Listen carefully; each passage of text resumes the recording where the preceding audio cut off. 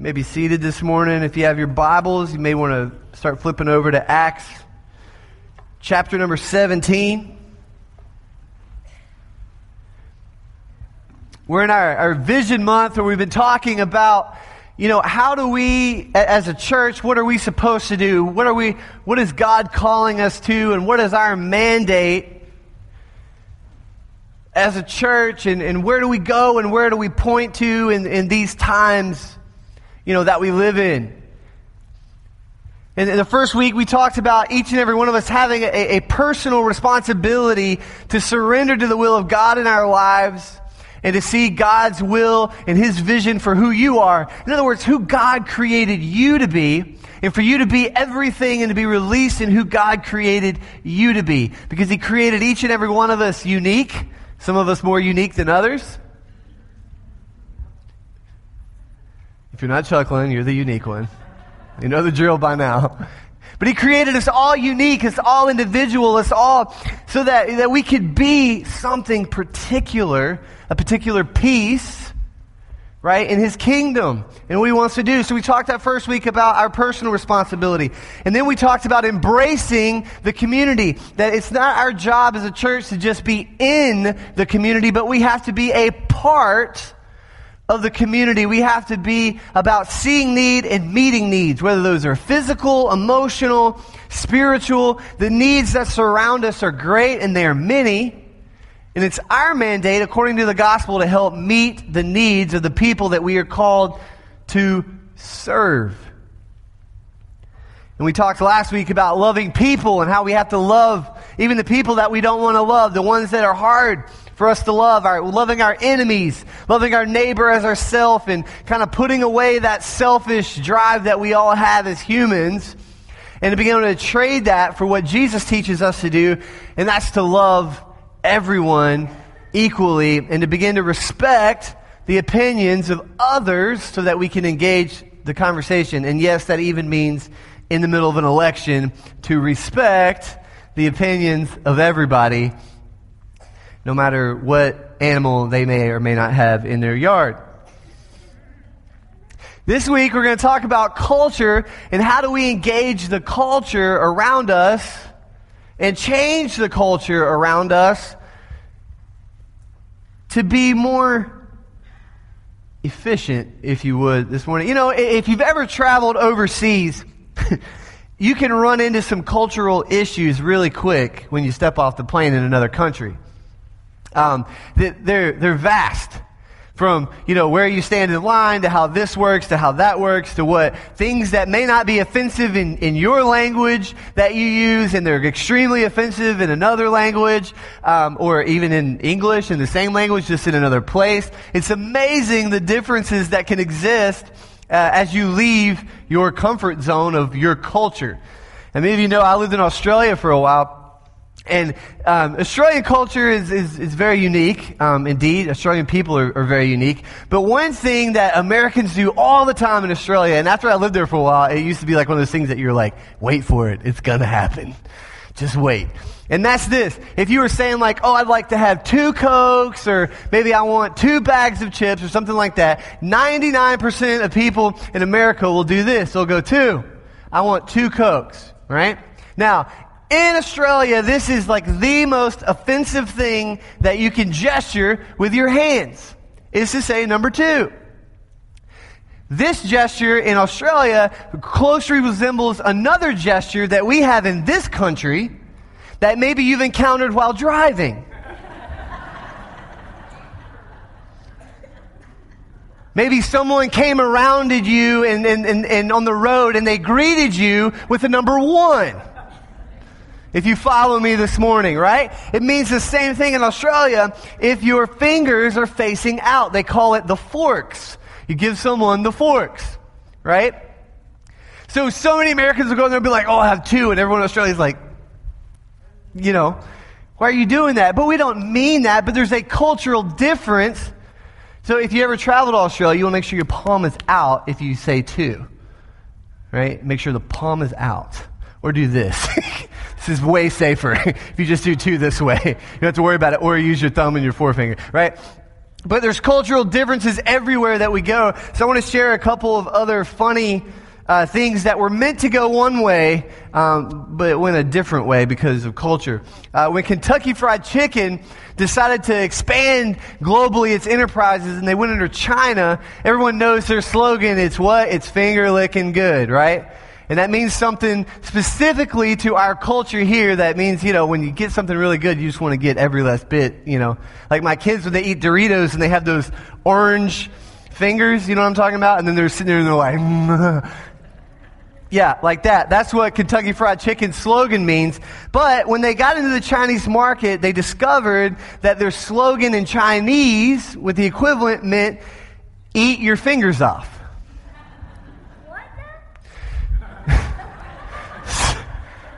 I don't know whose kid that is.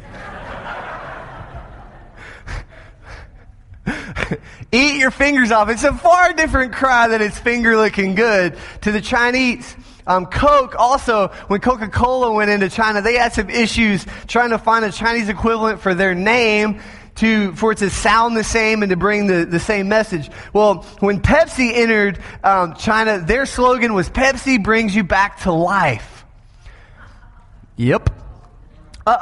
In Chinese, what they said was, Pepsi will bring your ancestors back to life. Now, if you know anything about Chinese culture, the Chinese people are very big on their ancestral heritage, right? Their ancestors watch over them like guardian angels. So as a product like Pepsi, you make a pretty bold statement when you say, not only is Pepsi a great drink, but it will bring your dead family members back to life in a culture that worships dead family members. This is a pretty bold statement to make. Not what they wanted.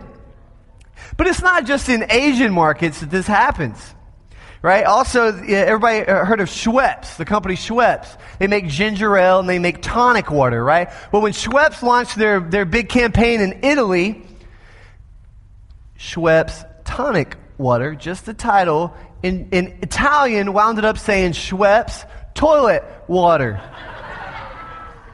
Now, I'm not a big fan of tonic water, so I might agree, with that. But see how culturally things can become a little bit different innocently. My favorite is GM.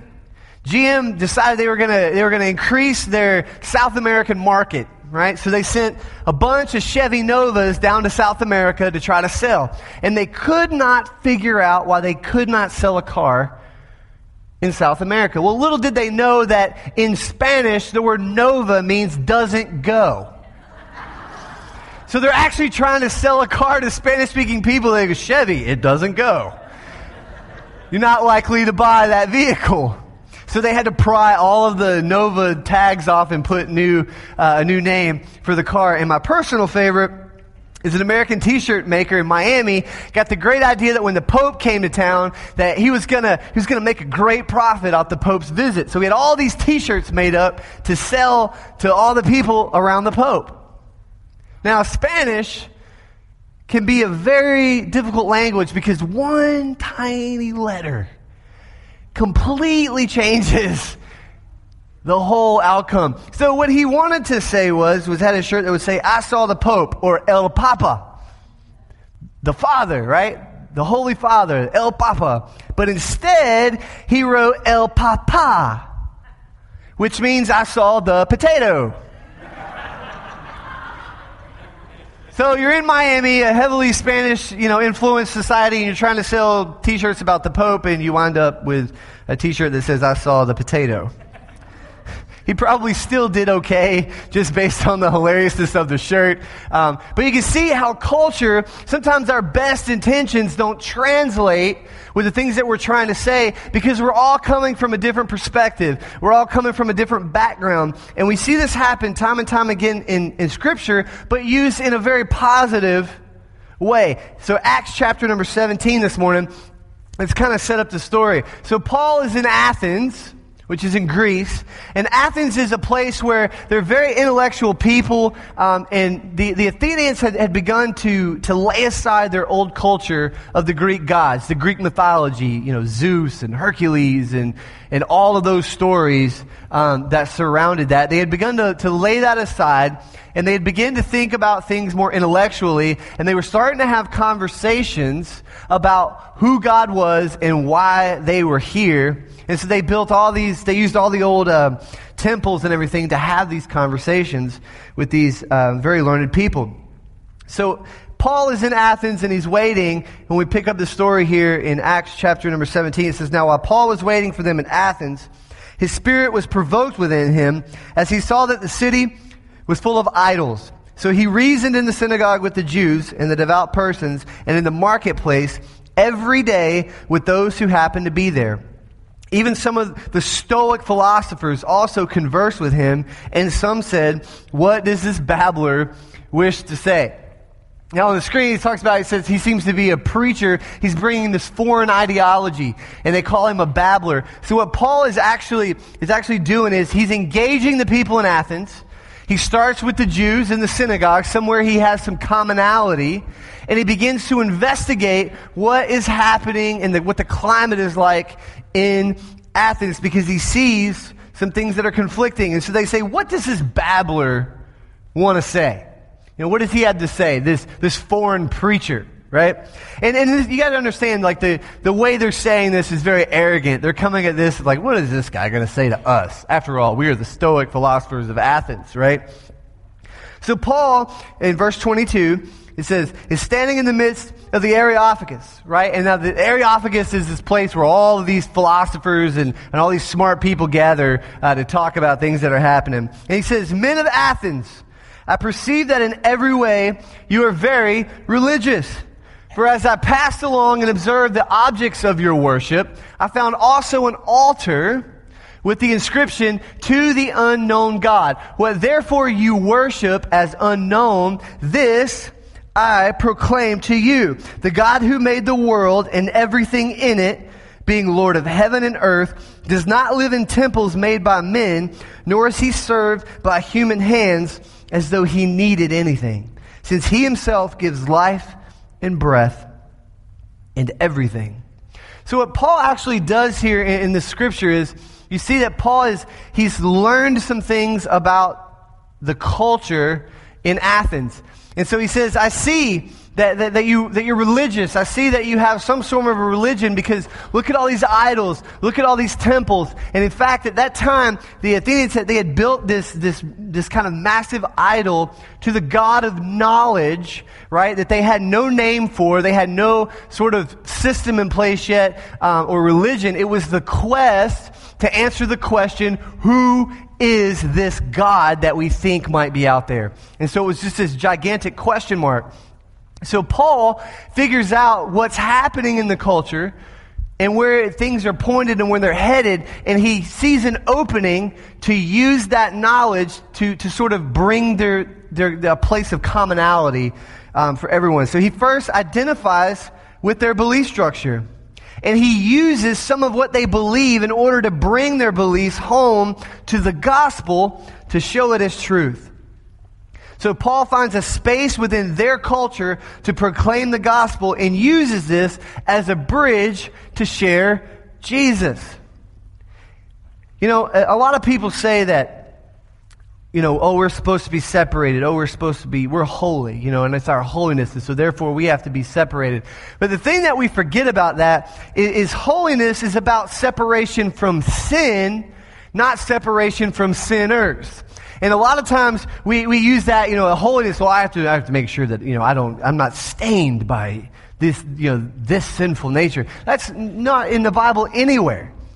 Except and you see in the way that the Pharisees and the Sadducees existed, that they didn't want to be tainted by the common people or by the people who were lesser than them. But we see that we got to remember that holiness is about our personal responsibility. It's how we try to live our life in a way that we follow the commandments and we follow the life that Jesus Christ has called us to live the best we can, understanding that at the end of the day, you're still what?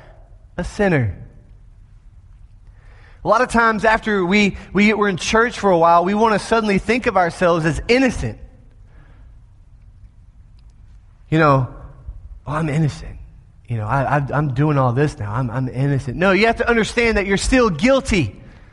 You are guilty of everything that you've done. The Bible says so, that you are guilty. It says, for all have sinned and fallen short of the glory of God. So you are still guilty. The only difference is that through what Jesus Christ did for us is he says you are pardoned from your guilt. He doesn't proclaim your innocence. You're still guilty. So we have to remember that holiness is not separation from the sinner. It's our own separation from our own sin.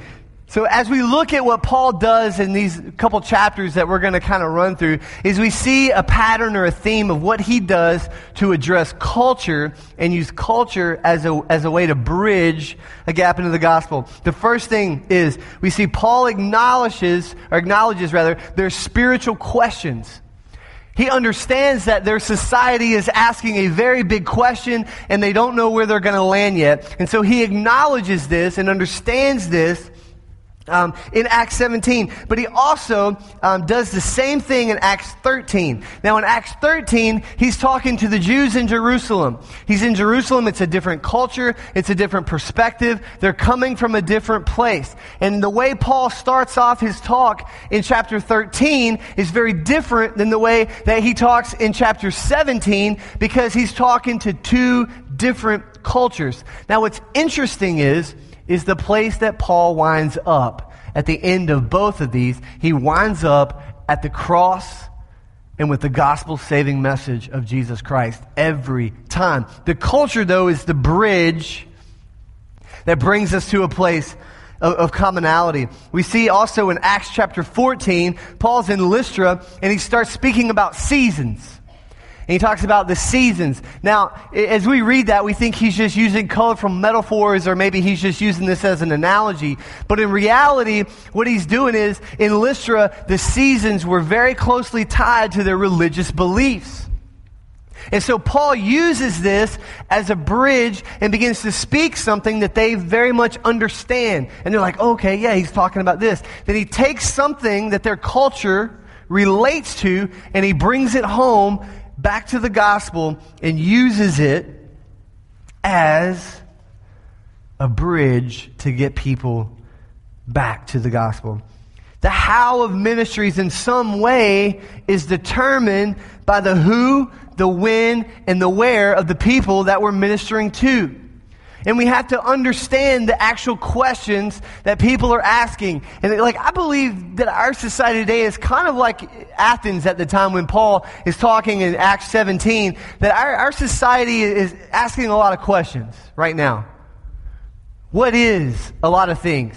Our society wants to know, well, what is gender? Is gender an idea, or is gender a science? Is gender biology, or is it an idea? Is sexuality, is that a science, or is that an idea? Which way is it? Is this something that should be sort of controlled and understood by religion, or is this something that's up to each and every individual? What do we really believe about God, and how do we put that in perspective? And how do we say, oh, well, these guys say this, and this people say this, and this group says that, and this group says that? How do we take all of that, and how do we as a society figure out where we're going to land? What do we believe God is? Is God science?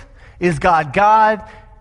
And these are the types of questions that our society is trying to figure out today. And to be honest, we don't have any answers as a society. But we, the church, do have a lot of answers. But the problem is that we have to actually understand the questions that are being asked. 1 Peter chapter 3 says this, "But in your hearts honor Christ the Lord as holy, always being prepared to make a defense to anyone who asks you for a reason for the hope that is in you, yet do it with gentleness and respect." So what Paul's saying here is always be ready to give an answer. Be ready to give an answer to the questions that people have. And you notice, though, that he says, of anyone who asks you for a reason for the hope that is in you. But if you're going to be in Christ Jesus, then you have to have what? Oh, that was so weak. I set you guys up so well for that. This was an easy home run. It was an underhanded pitch. Try it again. So if we're going to do that, we first have to have what? Hope. There we go. Now you guys are with me. Hope. You can't walk around dejected and hopeless in Christ Jesus and expect to live in Christ Jesus, because it doesn't work. We have a hope, but we also have to live our lives in a way that people understand that you have a hope they can ask about. Now, the end of this is important too, and yet do it with gentleness and respect. And last week we talked a lot about respect.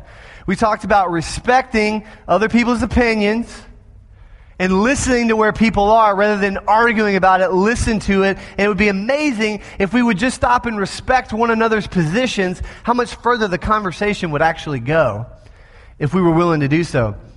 So the second thing is Paul understood the culture of Athens, Lystra, and Jerusalem. Just in these couple of chapters, we see 3 different cultures that Paul understands very well, and he uses a piece of their culture in his message to bring it as a bridge to bring people back to the hope of Jesus Christ. Now, there's 3 things in every culture that we can do.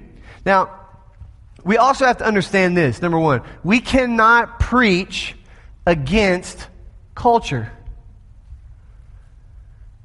We can't. Because, and I believe the church has done this for so long, that we try to preach against culture, which is just a symptom of a greater problem, right? It's addressing just something that we want to see different. It's almost like as everything's like this, it's fine. And so we've used this preaching at culture rather than preaching at the source, which is people's lives and how people react and how they live in a life that's full of the love and mercy and hope of Jesus Christ. But we want to preach at the culture, which is really just a symptom rather than addressing the actual problem. So we don't preach against culture. We use culture as a way to bring people to the gospel. And when people's lives are changed, guess what else changes? Culture. There's 3 parts of every culture that we have to be aware of. Number 1, the parts of the culture that we adopt. The parts that we can take and go, okay, this works. There's the parts of the culture that we adapt. And then there's the parts of the culture that we reject. And the parts of the culture that we reject is where we use the standard and the authority of God's word as our measuring tool, and we say, this is a place that we don't compromise. This is a place where culture, this part is rejected because it's in complete defiance to the knowledge of God. Now, what's a great example of adopting and then adapting culture? How many of you celebrate Christmas? Raise your hand. Congratulations. You have adapted and adopted a piece of another culture that you didn't even know. How many of you know that Jesus was not born on December 24th? Or 25th? That Mary did not go into labor on Christmas Eve, right? He was probably born in the spring. So why do we celebrate Christmas in the middle of winter in December? A pagan festival called the winter solstice. The early church had to combat a lot of these things in culture. So what they did was they took a pagan holiday that everyone celebrated. And they said, okay, people are still going to celebrate this. This is a part of culture. People have done this their whole lives. This is going to be a hard thing for them to break. So what did the church do? They adopted it and they said, it's Jesus' birthday. We're going to celebrate it today. And then they took all of the elements that combined in that holiday, like the Christmas tree, the lights, all of that thing, and then they took what their original symbolic meaning was to the pagan holiday, and then they transferred or adapted those things and those symbols to represent Christianity and to represent what Jesus came to do. And that's the very reason that we celebrate Christmas when we do. Easter is also the pagan holiday Ishtar. That's where we get the name Easter from. And those things were all adopted and adapted by the early church to use aspects of the culture that they lived in to adapt them and to change. And what's amazing is hardly anybody across the world has any idea what the pagan holiday of the winter solstice is, other than it's a celestial event and people know, oh, the winter solstice is coming up. But they have no idea that it used to be Christmas. And yet we took it and adopted it, and now Christmas is synonymous not only in its name, but look at all the controversy we have right now. People know you can't say Merry Christmas anymore because it means Jesus. You got to say Happy Holidays, right? So that's how much that piece of culture was adopted and adapted from someplace else that the church used to bring people home to the gospel. So we adopt, we adapt, and we reject. Jude, chapter number 1, begins in verse 3. It says this, Beloved, although I was very eager to write to you about our common salvation, I found it necessary to write appealing to you to contend for the faith. All right? So I want to stop right there for a second. To contend for the faith. And what that means is to fight for what you believe in. To be willing to fight for the faith. Right? And he goes on to talk about its appeal. And he talks about, for certain people have crept in unnoticed, who long ago were designed for this condemnation, ungodly people who pervert the grace of our God into sensuality and deny our Master and Lord Jesus Christ. So he's telling them to fight, to keep these things out, to contend for the faith, or to fight for the faith, to understand that there are times that we have to reject and we have to fight for what we believe in. But then also in 1 Corinthians chapter 9, beginning in verse 19, we see this. For though I am free from all, I have made myself a servant to all, that I might win more of them. To the Jews I became a Jew, in order to win the Jews. To those under the law, I became as one under the law, that I might win those under the law. To those outside the law, I became as one outside the law, that I might win those outside the law. To the weak, I became weak, that I might win the weak. I have become all things to all people, that by all means, or remember as we talked about last week, whatever it takes, by all means, that I might save some. I do it all for the sake of the gospel, that I may share with them in its blessings. So you see, we have two different things here. We have one scripture that's telling us to contend, or to fight, and then we have another scripture here where Paul is telling us basically to contextualize the gospel. So which is it? It's both. There has to be balance. Balance. And the Karate Kid, for those of you who were around in those days, not the one with the Jaden Smith kid, the old one with Ralph Macchio. You know what I'm talking about, all my 80s folks in here, right? Mr. Miyagi has a famous line, it's one of my favorite lines in that movie, and he says this, balance in everything, Danielson. Balance. And balance in our lives are true in so many aspects. And in the church, our responsibility of contending and contextualizing that balance is also very, very, very important. Now, there's some people that all they want to do is contend. They just want to contend. They want to fight. And they're like, oh, you got to look like this. You got to have your hair cut like this. You got to sing this kind of song. You have to stand like this in church. You sit, you do. There's all these, and they're contending, right, for all of these things. And then there's other people that all they want to do is contextualize. And they're like, oh, we just want to be more tolerant. We don't want to offend anyone. And, we just want to, just kind of let people, do whatever's right for them. The Bible doesn't say that either, right? So we have to learn that there's a time that we contend, and then there's a time that we contextualize. Like, we can change the style of music that we sing, depending on where we are. And who we're reaching. We can change the way we dress. We can change the style of clothes that we wear. But the point is that the message is unchanging. We can change some of the verbiage that we might use to convey the gospel, but the gospel itself does not change. And we have to remember that we do not own the gospel. So therefore, we cannot change it. The third thing that Paul does is he acknowledges the positives and the negative aspects of each and every one of these cultures. He says, I see that you're questioning and you have this statue to this unknown God, and I understand the questions that you're asking, and they're good questions, but you're wrong. And here's where you're right. So he contextualizes part of it to understand and identify with where they are, but he also contends to say that this is what the gospel teaches us. We have to learn the culture, not so we can embrace it to be trendy, but that we can better reconcile culture to the gospel. Paul proclaims to them, he actually quotes a poet in his speech. In Athens, it'd be the same thing as us, like we used Bruce Almighty a few weeks ago. We use things in culture, things that people know, to sort of bring home a point. And that's what Paul does. And later, in that same speech, though, after he affirms part of their culture, he says that they're ignorant. And we have to remember that the world does not like the gospel. They're not going to like the gospel. Now, most people don't have a problem that you love Jesus and that you serve Jesus. They don't have a problem with that. Like, that's between you. What they have a problem with is the fact that you think that they should love Jesus too. That's when the cross becomes a stumbling block sometimes in our relationships. You see, in most religions say, I obey, right? I obey, therefore I am accepted. If I do this, then I can be accepted. But the unique thing about Christianity is Christianity says, I am accepted, therefore I obey. You see the difference in that? I obey. In other words, there's something that I have to do. My good and bad and imbalance and all this stuff is weighed out against me in these other religions, and that's going to determine if I'm good enough. And the thing that's unique about Christianity is God says, you're not good enough. But I love you enough to provide a way out.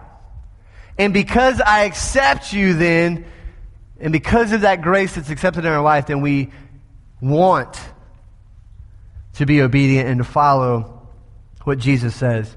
The fourth thing that Paul does is Paul proclaimed Christ.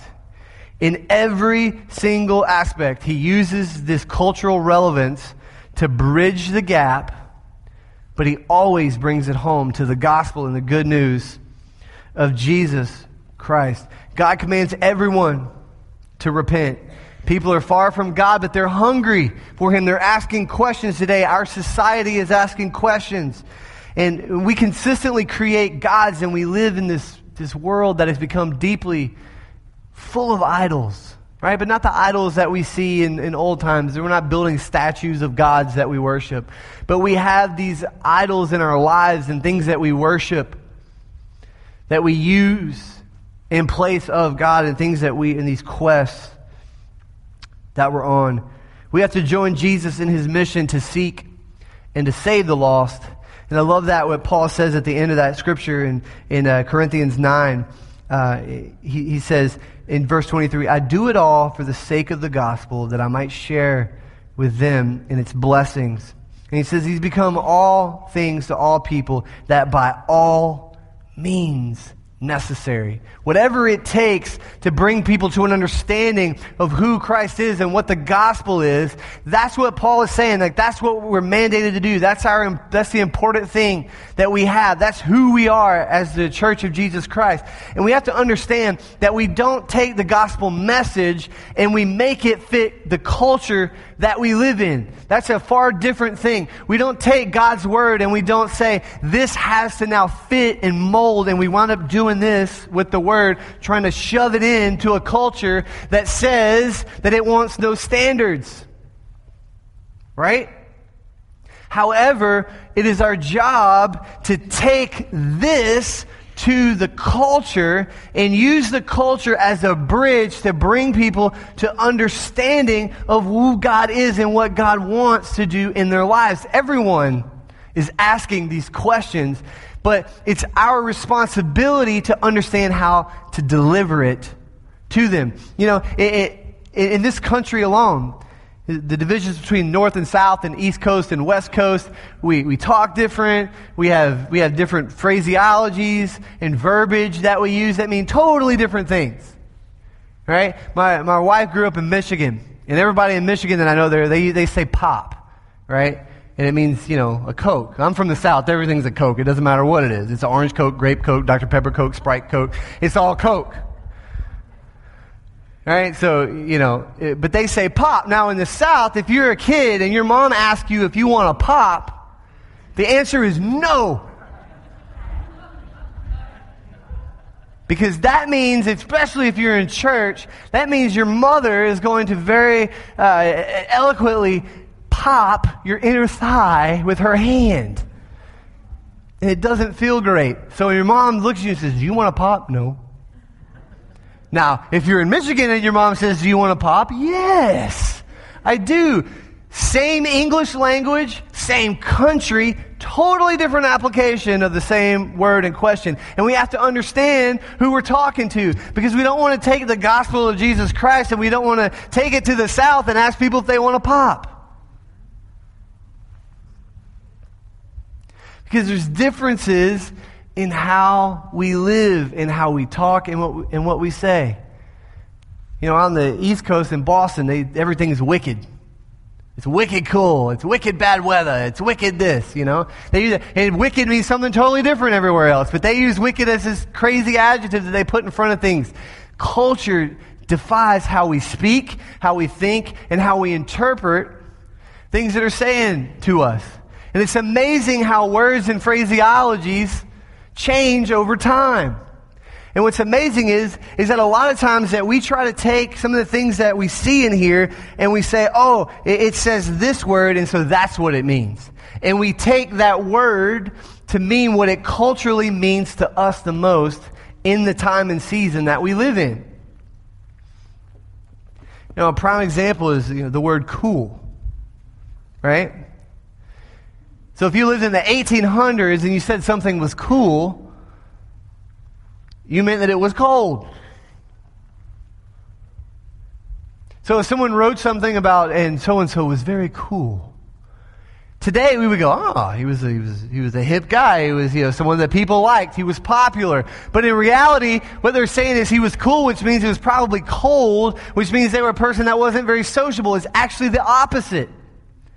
But it depends on the interpretation with the culture that you read it. So today we would look at that person that maybe the writer is actually trying to warn us about their cold temperament, and we look at it and go, oh, this person is great. Like, look at this. This is how... No, we have to understand the culture and the language and how all of this stuff affects what we're actually saying in the gospel that we're bringing to people. And the Bible says, like, that's our mandate. And we see this time and time again in the life of Paul as he began his missionary work, that he would always bring it home to the gospel. The theme was the same. It was always the cross, and it was always about Jesus. But the way that he got there was very different. We see here in Acts 17 that Paul's talking to the Athenians, the people in Athens. But, Paul also wrote 2 other letters to a church in Corinth. Does anybody know where Corinth is? It took a really long time in first service for us to get there. So let's see who knows their geography. Corinth is in Greece. Much faster. Greece. Athens is in, I'll give you a hint, we just said it, Greece. Same country. They're not even really that far apart. But Athens culture and the culture in Corinth were 2 completely different things, the way the people thought, especially in their religion at this time. So we see Paul writes 2 separate letters to the church in Corinth. But he also writes a letter to the church at Philippi. And he also writes 2 letters to the church in Colossia, right? And he also writes a letter to the church at Ephesus. And he also writes a letter to the church in Rome. And every single one of those letters, the central theme is the same. How do we live out the gospel and how do we present the gospel? But the ways that Paul gets there each time is different. And if he didn't need that, he only had to write 1 letter. If Paul lived now, it would be, Control C, Control V. Copy and paste and send it out. But guess what? He couldn't do that. Why? Because Roman culture was very different than the Athenian culture. And the culture in Ephesus was different. So the things that they were dealing with and the situations that they found themselves having to counteract as a church, each one was different and each one required a different strategy to bridge the gaps of culture. So what does that have to do with us today? We live in a culture that's very contradictory to what our Bible proclaims. At least on the surface it is, right? But people are all asking the same questions. Why are we here? What does all this mean? What does life look like? And people are tired of the questions and people want answers. The problem is, we have the answers. The thing is are we willing to stop preaching at culture and start preaching to people's lives? With, as it said, with respect, generosity, and grace. Because that's who we've been called to be. We don't compromise on the things that we need to contend for in the gospel. Like Jesus said, I am the way, the truth, and the life. No man comes to the Father, he said, no man except through me. That's something that we have to contend with. That's something that we have to fight for. That's a place in the Bible that we say Jesus is the only way, and we believe that because he says so. So we contend where we need to contend, and we contextualize when we need to contextualize to make that bridge between Jesus and the gospel and culture happen. And our culture here, in our community, is different. We have a different culture than, say, Chicago. And everyone said, thank you, Jesus. Right? But Chicago, we're in the same state. It's 2 hours to start to get into the suburbs of Chicago. But guess what? The mentality, the way people reference things and the viewpoints and the way people see things is completely different. And it's not even that far. But we're miles apart in our culture. So how do we take this uncompromising word and we apply it to the culture and to the needs that we have first here? We have to be willing to bridge the gaps that exist and bring people back and forth from that bridge, from culture back to Jesus. And then take those people back across the bridge to culture, because remember, our holiness is not us being separated from people. We have a divine mandate that it is our job to reach this city and to help transform people's lives, not because we want to win. It's because it's what God's told us to do. God has called us, and if you believe that God has indeed saved you and set you apart and changed you, why wouldn't you want to share that with everyone that you come in contact with? That my life is different now because I have, what was that word that we were trying to remember a minute ago? Hope. Right? We have that hope that lives within us, and we do have that hope, so we have to be willing to start to bridge that gap between here and here. That's what our mandate is to do. And then we have to branch out. And we have to be willing to cross that river and go into Peoria. And we have to be willing to go south, and we have to be willing to go east and west, and to continue to spread the good news. But every time we change locations, guess what's going to happen? The culture will change too. And the culture says this, and the culture says that. But we must be willing to do, and I love that phraseology, whatever. Or as Paul said, to the weak I became weak that I might win the weak. I have become all things to all people. And this really has to be what do we take away from the day? What do we take away from this whole month as far as vision? Is that we have this mandate that we are supposed to love people, that we have to embrace the community around us. And that means understanding the culture, understanding the undertones, understanding where people's lives are at. And that's going to even change depending on where you're at in town. Right? The circumstances and the posture of people's lives are going to be in different places. But first we have to understand the questions they are asking, and we have to understand what their needs are. And then we take that need and we relate it back to the gospel and to a word full of promise that says, my God will meet your needs according to his riches and glory. And that's not to say that everybody's going to be prosperous, right? It just means that God will meet our need. But we first have to build that bridge to communicate what God wants from us. We have to adopt, adapt, but also reject. To contend for faith and contextualize where we need to contextualize. Because we have this mandate that we've been called to reach this city. And what we need to walk away from is by whatever means necessary. And that means that within that whatever question, that we still have to take that whatever and we have to contend it with what God's Word says.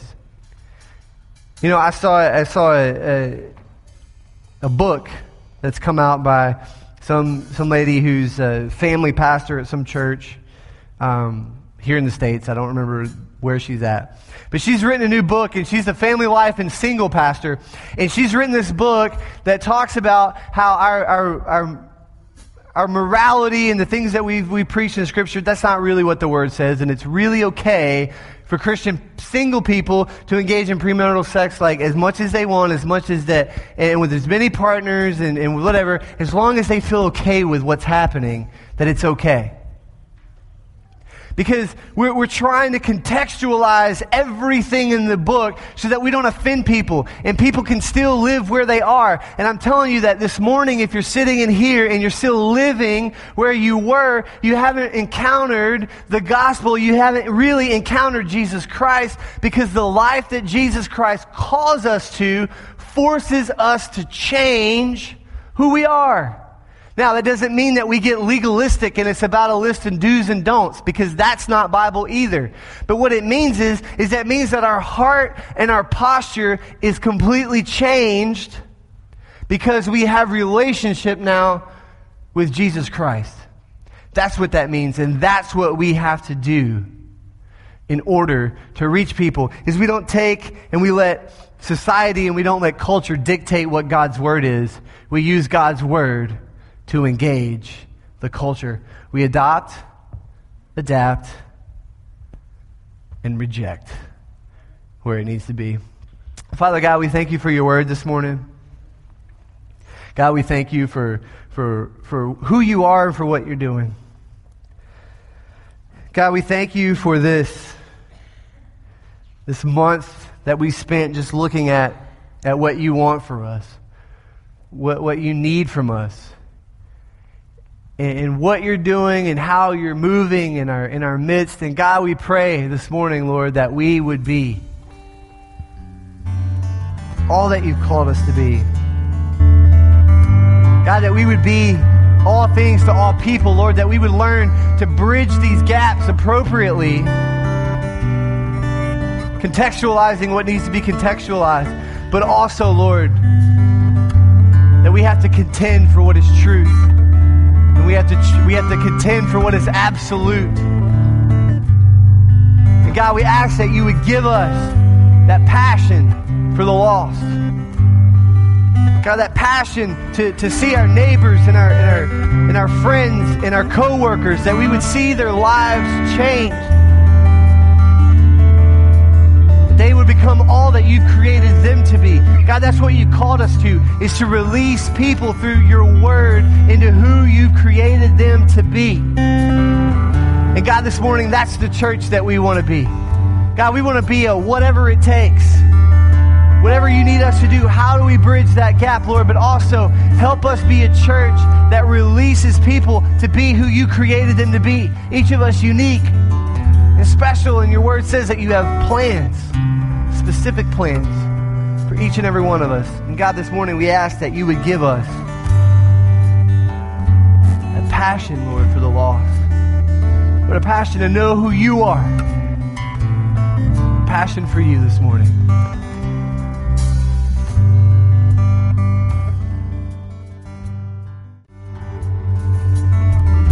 At our prayer,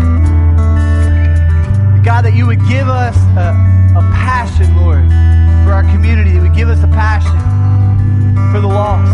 This morning, as we conclude 4 weeks of talking about community and people and loving people and seeing our community change and seeing our community reach, they're all words. They're all words if we don't do the next step in that, and that's to begin to step out in faith, to begin to move and to begin to do what God is instructing us to do.